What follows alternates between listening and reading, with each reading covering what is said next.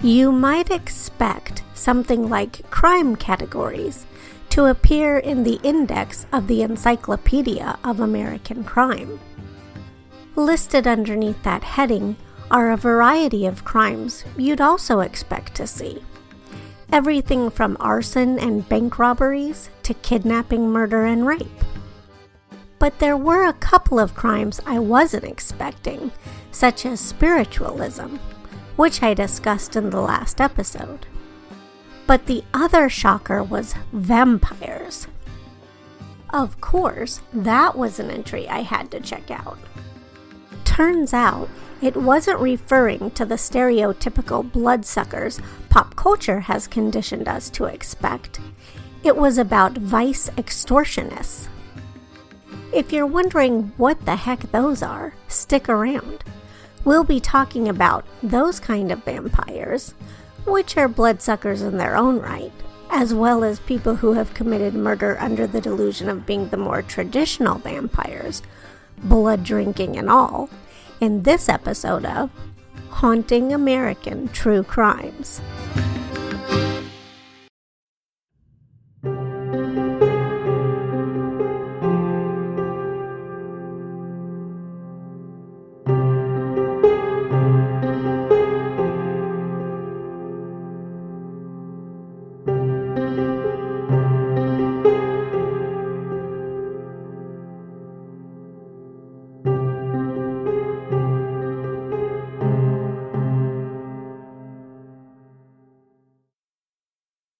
Welcome back. My name is Courtney Maroc, and it's my pleasure to once again be your host and guide for this episode of the Haunting American True Crime series here on the Haunt Jaunts podcast.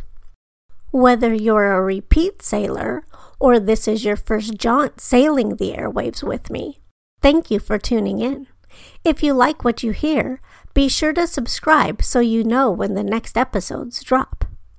If you're enjoying this on YouTube, be sure to leave a thumbs up or rate it if your podcast provider allows. Comments, reviews, and shares are super helpful and always appreciated.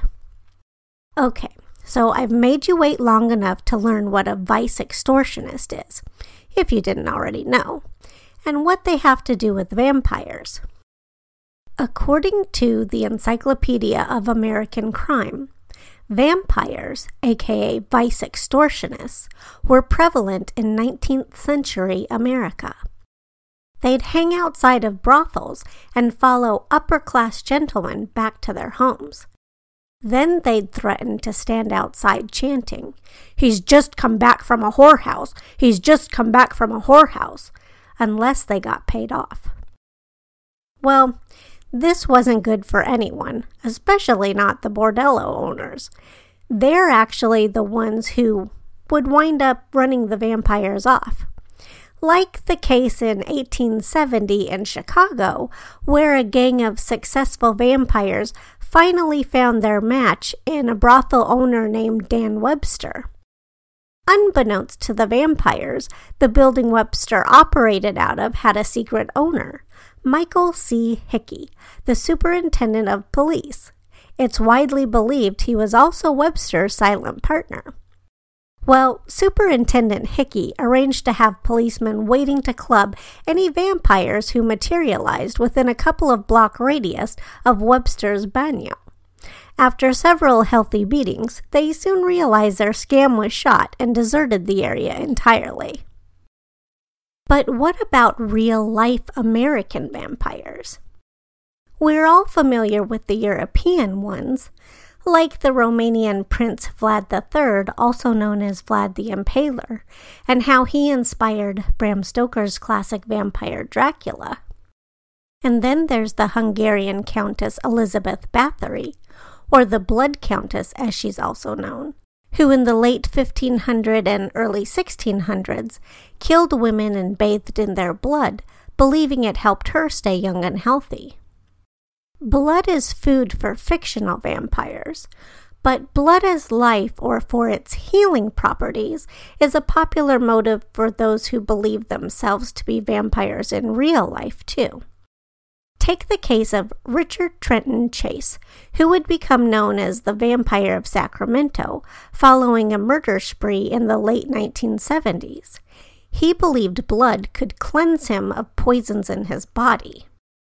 Or maybe he thought it would protect him from being beamed up into a flying saucer, or perhaps help him get abducted. I'm not sure which he hoped to either have happen or to avoid, but in one of the first stories to break about the case, the Sacramento Bee reported that Chase was into UFOs and their conspiracy theories.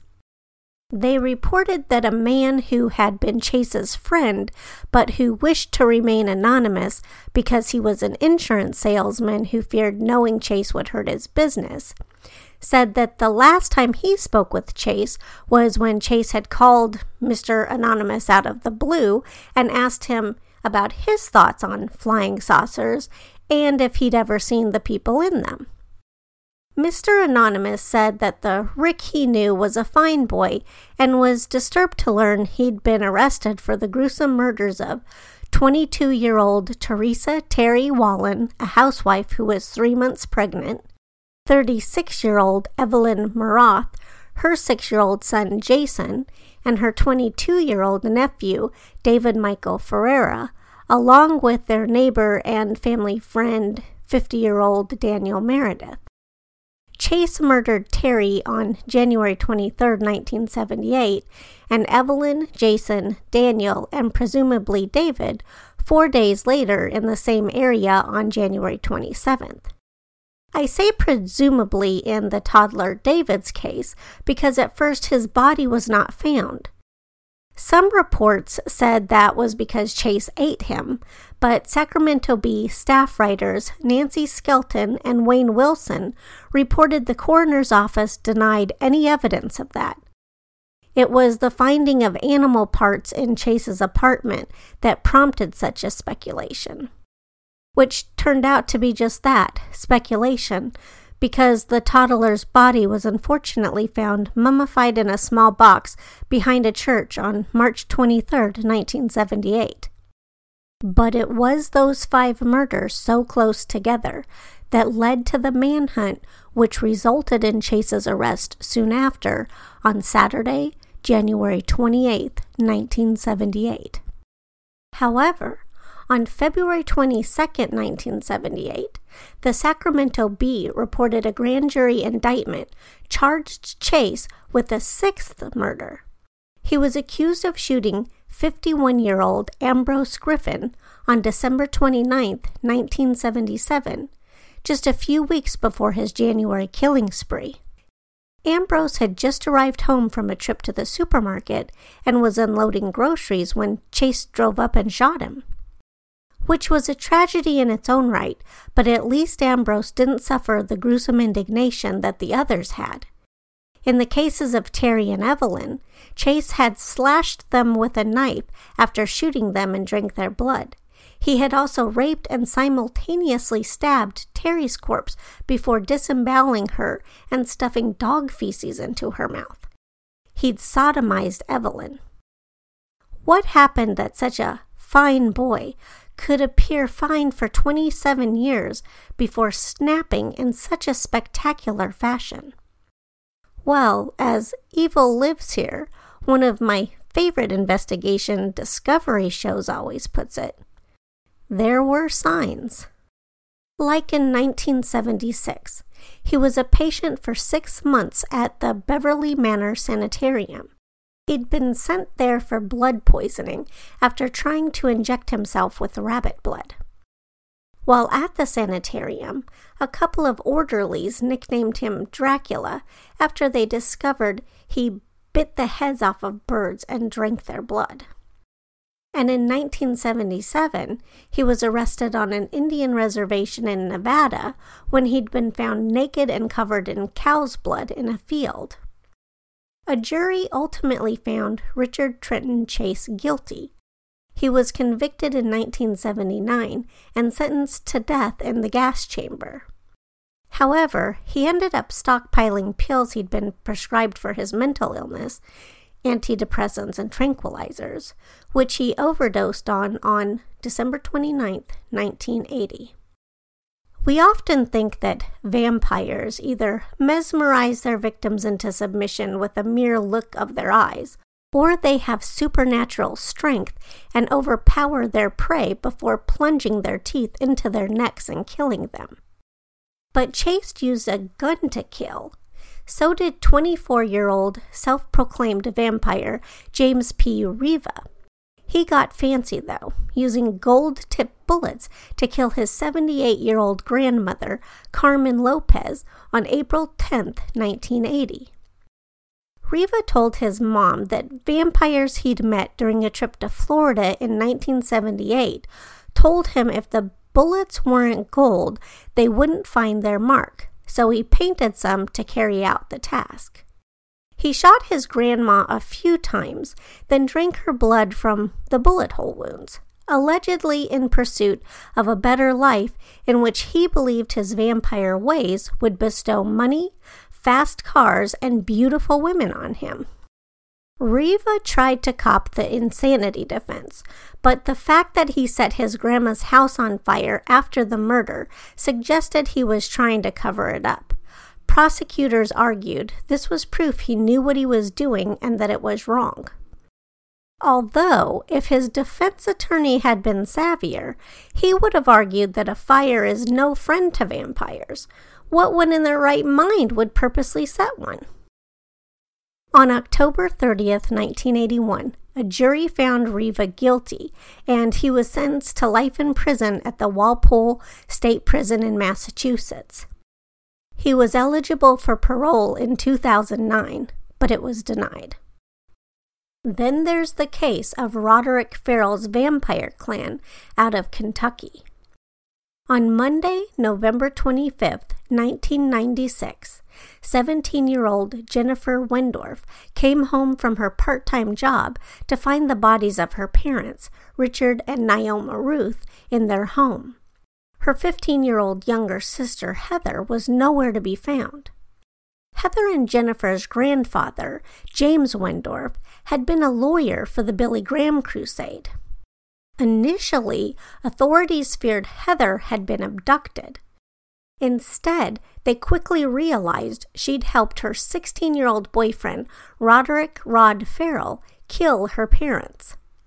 Heather and Rod had both attended Eustis High School when Roderick had lived in Florida. They dated for 2 years and had kept in touch after he dropped out and moved back to Kentucky. Apparently wanting to initiate Heather into his coven so they could be together forever, he recruited 2 of his fellow vampire clan members, Howard Anderson and Charity Kesey, both 16 at the time, to travel to Florida to kill Heather's parents with him. One other teen, 19-year-old Dana Cooper, was also arrested and charged with being an accessory after the fact once they all were tracked to Baton Rouge, Louisiana. All 5 were then extradited back to Florida. So what happened to make the teens think they were vampires? Rod took the role-playing game Vampire Masquerade too far and ended up truly believing himself an immortal 500-year-old vampire named Visago. However, he quickly ended up growing out of his delusional phase after his arrest.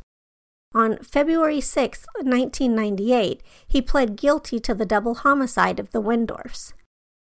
His plan was to, as a February 6, 1998 article in the Palm Beach Post put it, avoid a sensational trial detailing his gang's blood drinking and other strange practices in the hopes he could convince a jury to sentence him to life in prison rather than death in an electric chair.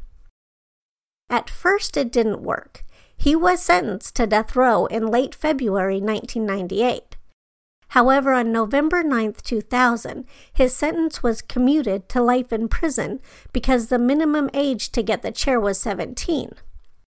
Even though in 2000 Rod was now 20, he had been 16 at the time of his crime. And whatever happened to his girlfriend, Heather Wendorf? charges against her were dropped. Howard Anderson also received life in prison, but in 2013, his sentence was reduced to 40 years. He'll be eligible for release in 2031.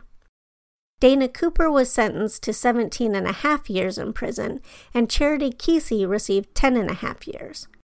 They were both released once they served their sentences.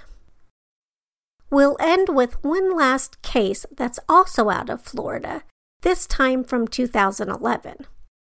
Luckily, it didn't result in anyone's murder, but it did lead to some hilarious headlines, at least in my eyes, but I kind of have a thing for crazy haunted headlines. My vote for the best one came from Sci-Fi Wire.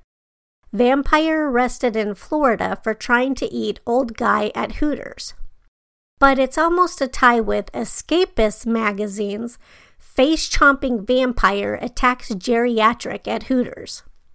Apparently, 22-year-old Josephine Smith had a bad case of the midnight munchies on September 9, 2011. When she saw a homeless man sleeping outside an abandoned Hooters restaurant, she decided he looked like a good snack. She was very honest about it. According to the police report, after she sat on top of the man, she told him, "I am a vampire, I am going to eat you." The next thing 69-year-old Milton Ellis knew, she was biting his neck, lips, and arms. Talk about a rude awakening. He managed to escape and reported her to the police, who arrested her for felony aggravated battery on an elderly person.